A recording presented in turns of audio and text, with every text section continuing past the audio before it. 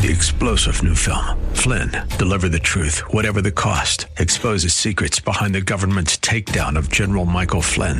Flynn knew what the intel world had been up to. He ordered the first audit of the use of contractors. This set off alarm bells. He told the truth. He was the most dangerous person for Donald Trump to hire. They had to get rid of Flynn.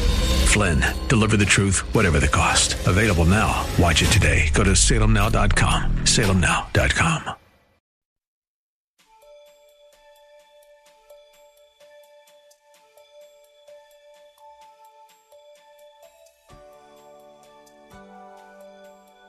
Thank you for joining us today. Bible scholar and attorney David Gibbs, legal counsel for Maranatha Bible Church, participated in a question and answer Bible study with Pastor Rander Draper. In his own words, attorney Gibbs likes to help people with real problems through the uncompromising application of God's Word. Proverbs 3:5-6 teaches us to trust in the Lord with all our hearts and not our human, finite understanding, and to acknowledge Him in all things as He directs our paths. Through application of this in all Scripture, he serves as an advocate for Christ in all matters presented to him. Listen in as Attorney Gibbs and Pastor Draper engage in this thought-provoking biblical dialogue. Scriptures will be referenced, so keep pen and paper ready. Now let's listen in. Attorney Gibbs, will you please tell us a little bit about yourself? But I was blessed. I had parents. My dad was an attorney. And parents, which was, in my case, grandparents that walked with the Lord, and then my parents and even my great-grandparents as we've been able to look back. And so it is a wonderful thing when you can pass along that heritage of faith. And so I realize some folks here, you're first-generation Christian, you're trying to reach your family, and I certainly look for you to start that legacy in your own family. But I was blessed. I had parents. My dad was an attorney and was involved in helping a lot of Christian schools and churches. And so he and I worked together for many years until he retired into evangelism. And so on the personal front, most of my kids have been here at different points over the years. But just to give you the personal side, when my kids were little, we had a 3-year-old and a 1-year-old, and we were blessed with twins. 4, 3, and under. Okay, so that's a hopping little group. Now they're 23, soon to be 21, or going to be 22, and then twins are 19. Couple nice things. The kids are walking with the Lord. How many believe that's just, again, blessings? And by the way, moms and dads, hear me out. You can't make them do the right thing. How many would like to be able to make them do the right thing? Okay, I mean, but what you try to do, and by the way, we all do this, you try to give them every opportunity, you try to give them good information, you get them around men of God like your pastor, and you encourage them to make the right decisions. And so I'm blessed with those kiddos walking after the Lord, and I stand before you here today thanking the Lord for the heritage of family, and also just the challenge, every day, you say, well, I think I've got it together. How many believe those kids and ultimately those grandkids, future generations are watching you? Mm-hmm. And I always tell folks, remember, you're setting an example for those that are going to follow in your path. Good. Okay. When did you come to know the Savior? When did you come to a personal relationship with Jesus Christ? Well, I'm honored to be a Christian, and I know people think, can lawyers even be saved? Okay, so how many are happy that God put that whosoever in? Oh, okay, so that does cover everybody. And by the way, just because our brother prayed beautifully, but how many believe, by the way, everybody, God died for every human being? Amen. And anybody that espouses, superiority or inferiority based on ethnicity, race, color of the skin, how many believe that's denigrating to God's creation? Amen. I mean, God died for all of us. So I was a little guy. Sunday school, I was actually kind of young. I'm not saying this can always happen, but I was about 4 coming on 5. So I was just going into kindergarten. And I had a Sunday school teacher say, you know what? There's a place called heaven and there's a place called hell. And heaven sure sounded a lot better to me. And so I went home that evening and said, Mom, I'm a little bothered about all this. And again, I will tell you as a 4-year-old, I hadn't done a lot of evil. But how many believe we're all born with the sin nature? Mm-hmm. We all lie. We're all selfish. And so I was a early convert, and I understood that Jesus loved me and died for me. And so again, another blessing, and I don't say this to brag, I just consider it something wonderful, and you can strive for this with your kids and grandkids, is getting saved at an early age. How many believe the devil doesn't get to scar you up as much? Mm-hmm. And so you don't pick up some of the marks of this world. Okay. Share with us your call to the ministry. You are a legal missionary. You're a preacher. You're preaching. Lawyer. A lawyer who preach. I mean, that's kind of antithetical. Most people don't even think we can be saved, much less preach. So share with us your call to the ministry. Well, I grew up around my dad, and I went to law school with the vision, and this was kind of my vision. I like to help real people with real problems. Okay, I mean, at some level, the business of law, and there are, I'm sure, attorneys in your church and attorneys in your town, and there's different assets where people obviously can make a living and focus, and I think sometimes the profession gets criticized because a lot of attorneys, it's all about the money and how do they maximize the money, and sometimes they make money off people's problems. I mean, if you're in jail and you need an attorney, and or you're going through a divorce or custody battle, and you feel like you're paying as you're going through some painful experiences. But I went to law school with the vision of helping people, and in particular, God's people, because I had some experiences as a kid. I mean, I actually went and visited, when I was 13 years old, a pastor that was in jail. And he hadn't done anything wrong. At that time, he was running a small little Christian school in Nebraska. And the state told him, if you're going to run that school, we're going to put you in jail every day. And so this pastor actually had to go sit in the jail at 8 o'clock when they opened the school. And then at 3 o'clock when school shut down, they'd let him go. He had to come back the next day. And he said, look, I'm very respectful. And obviously law enforcement was kind to him. But he had to take a stand that as a Christian man, as a pastor, and certainly in support with his parents, that they had the right to train those kids. And so I saw those kind of things as a child, and I thought, you know what, I want to take my life, and much like the call to pastoring, I mean, there's not your pastor and any of your staff, but there's pastors that, get in it for the money, or it's a good opportunity, or different things. But I think when you have that heart of helping real people with real problems, you always have a ministry that will be in demand. Okay. Let me ask this question. How important is it for your wife to partner with you in ministry? Well, I'm going to say, and I'll flip it both ways. How many believe whatever you're going to do, whether it's in work, ministry, life, and if you are married, how many believe it is important to have some support there? Amen. Because, and I'm broadening it out, and I realize that, but the bottom line is a spouse can kill your dreams. A spouse can kill your spirit. A spouse can get you off track. Now, let's go positive. A spouse can be an encourager. A spouse can be your biggest fan. A spouse can help you stay on track when you start to drift. And so I always challenge folks, everybody in the whole world fits into one of two categories. You're either a hope putter-inner, or you're a hope sucker-outer.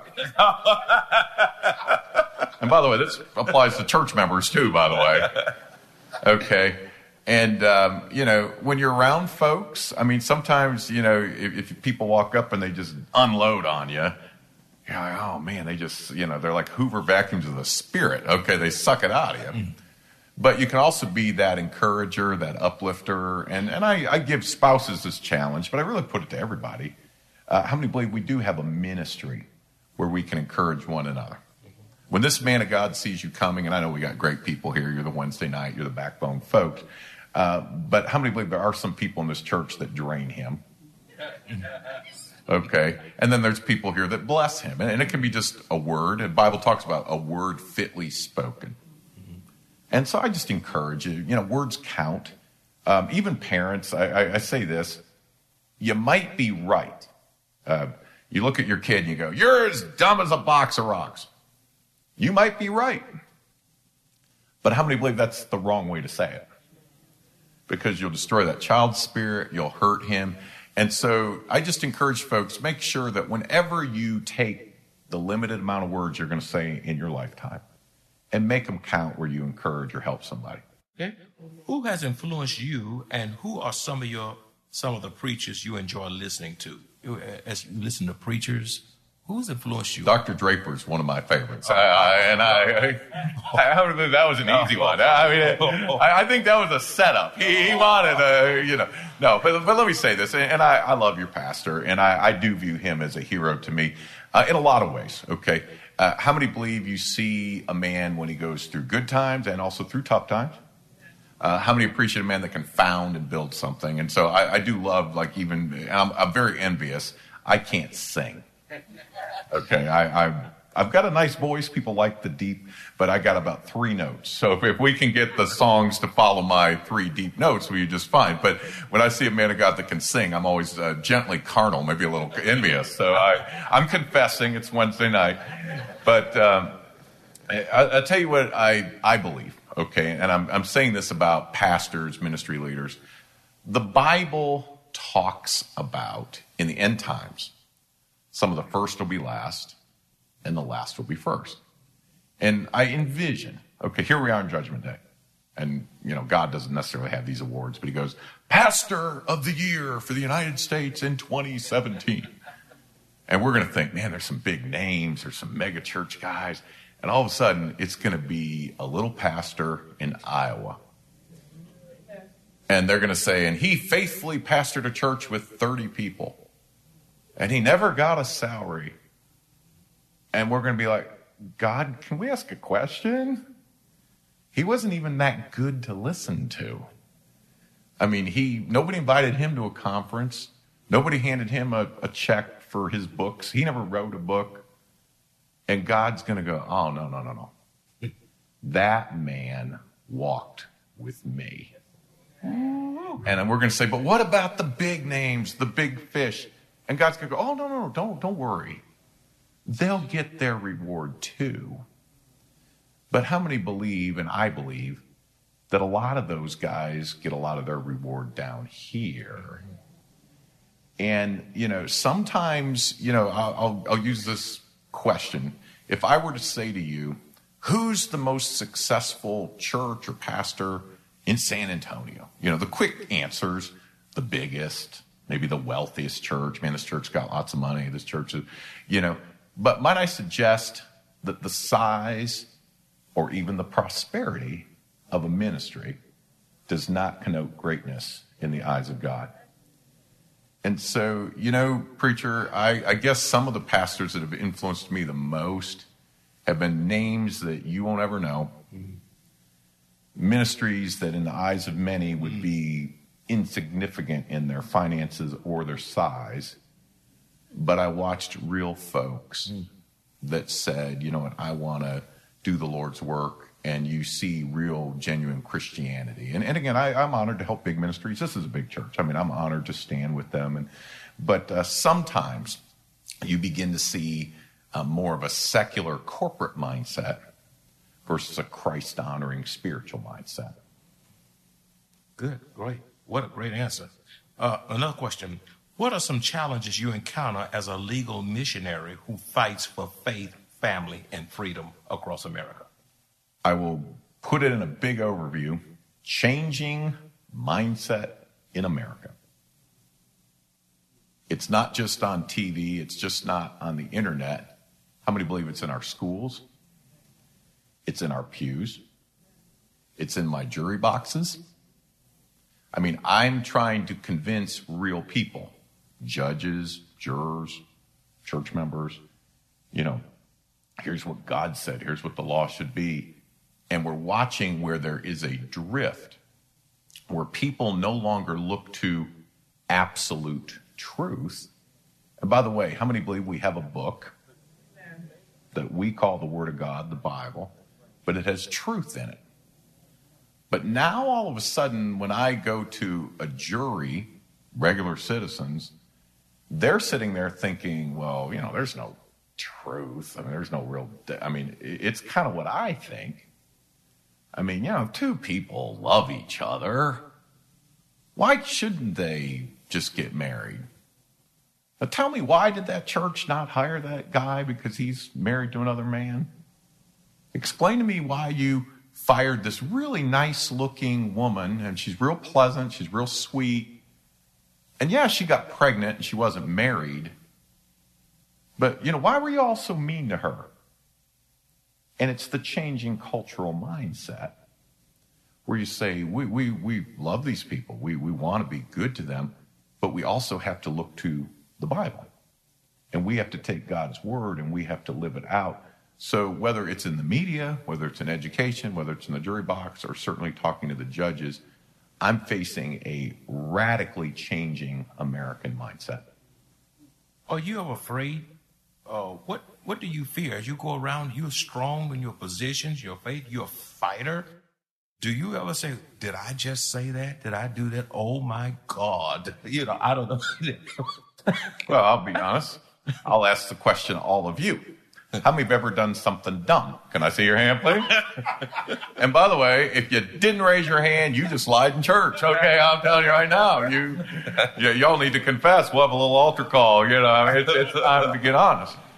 And so, obviously, I'm in a world where there's strategy. I mean, today's world, it can be between media, court, dealing with the clients, working with issues, preparing a case, working something towards a successful conclusion. So there's always moments where you can second guess yourself. Mm-hmm. And so what I always do is, I try to run my cases through a matrix. Okay. And here's kind of my basic matrix. Number one, make sure we're right. By the way, how many believe right will line up with the Word of God? Amen. And by the way, it will also line up with some of the basic facts. So you try to, I have found that people will lie to you. Okay, so, some old boy called me. He said, I got fired for witnessing for Jesus. I said, that doesn't sound too good. I said, can I see some of the paperwork? He said, well, the paperwork's going to say I was late 36 days in a row. And on my way out the door, I told my boss he needs Jesus.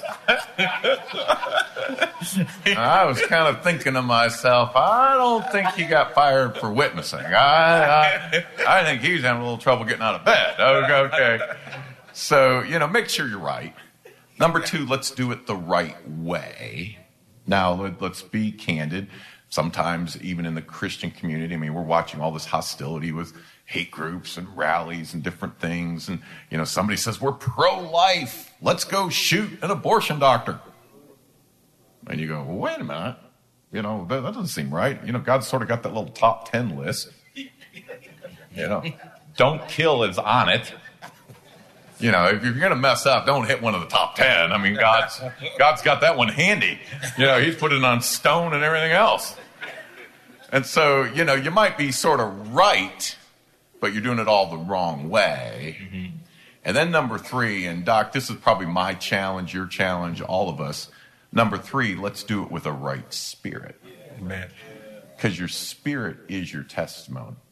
Your church is not sued, so we're using a hypothetical. Your spirit is your testimony. But if we go to court and we're right, and we fight it in court the right way, we can win the case with a bad spirit and displease God Almighty. We can lose the case, but if we keep our spirit right, our testimony's intact. And sometimes folks, and I'm being candid, they talk about the religious right. And sometimes you go, man, I just don't know. I feel like some of those guys are kind of out there. What is it that they kind of say the right thing. They talk about the Bible and God. Well, here's the issue. It's the spirit. And by the way, when people deal with some of these, whether it's racial issues, hate group issues, any of that, there's principles. We need to do what's right, and we need to do it the right way. But when the spirit gets off, that's where testimony can be lost. Okay. How do we cultivate a healthy, well-balanced church? Well, great question. All right. A healthy, well-balanced church is one that does not forget its mission. Okay? A church should not be in survival mode.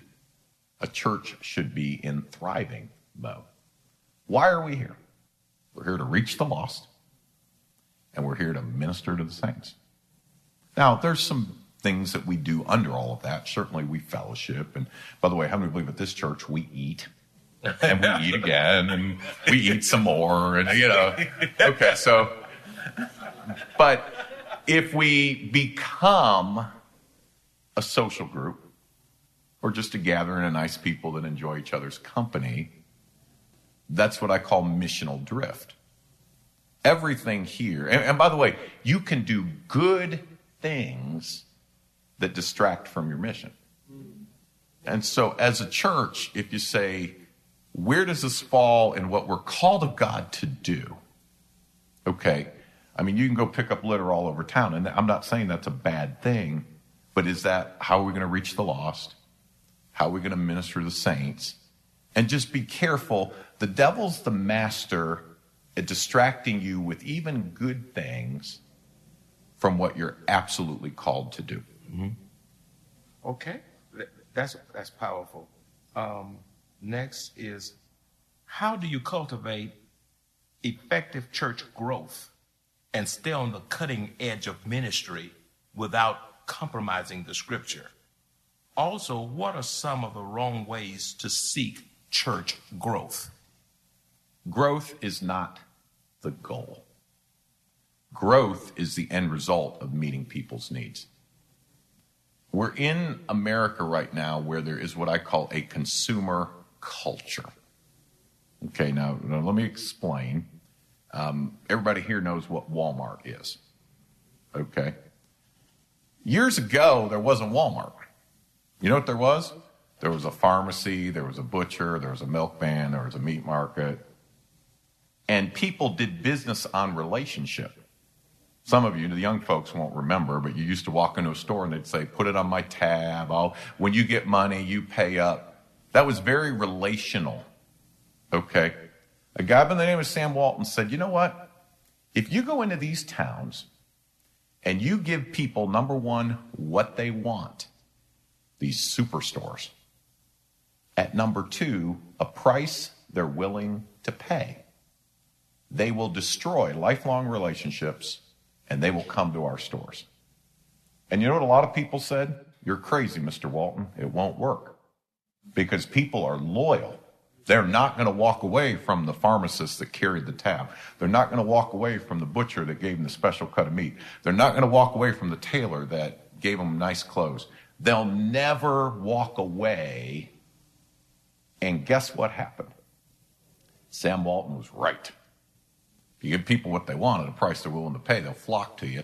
And he's the biggest store and the biggest grocer. And by the way, how many believe the internet's only made it worse? I mean, your spouse comes back from shopping. Typical man does not go now, honey, did you go to Walmart because we're not Target people? Or did you go to Target because we're not Walmart people? I understand there's no loyalty. What are the two questions you'll ask? What did you get? And what did it cost?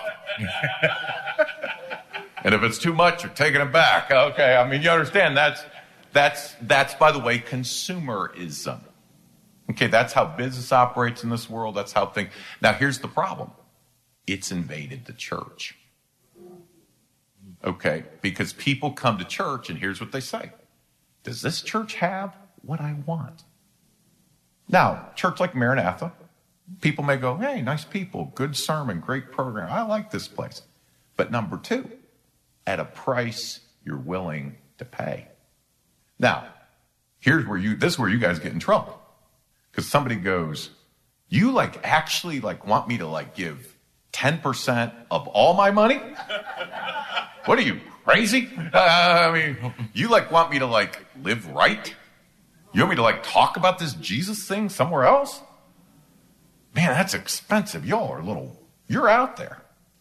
And here's the temptation of what I call the more contemporary / carnal church movement. Lower the price and more people will show up. Now here's a little concern here. You never out Walmart.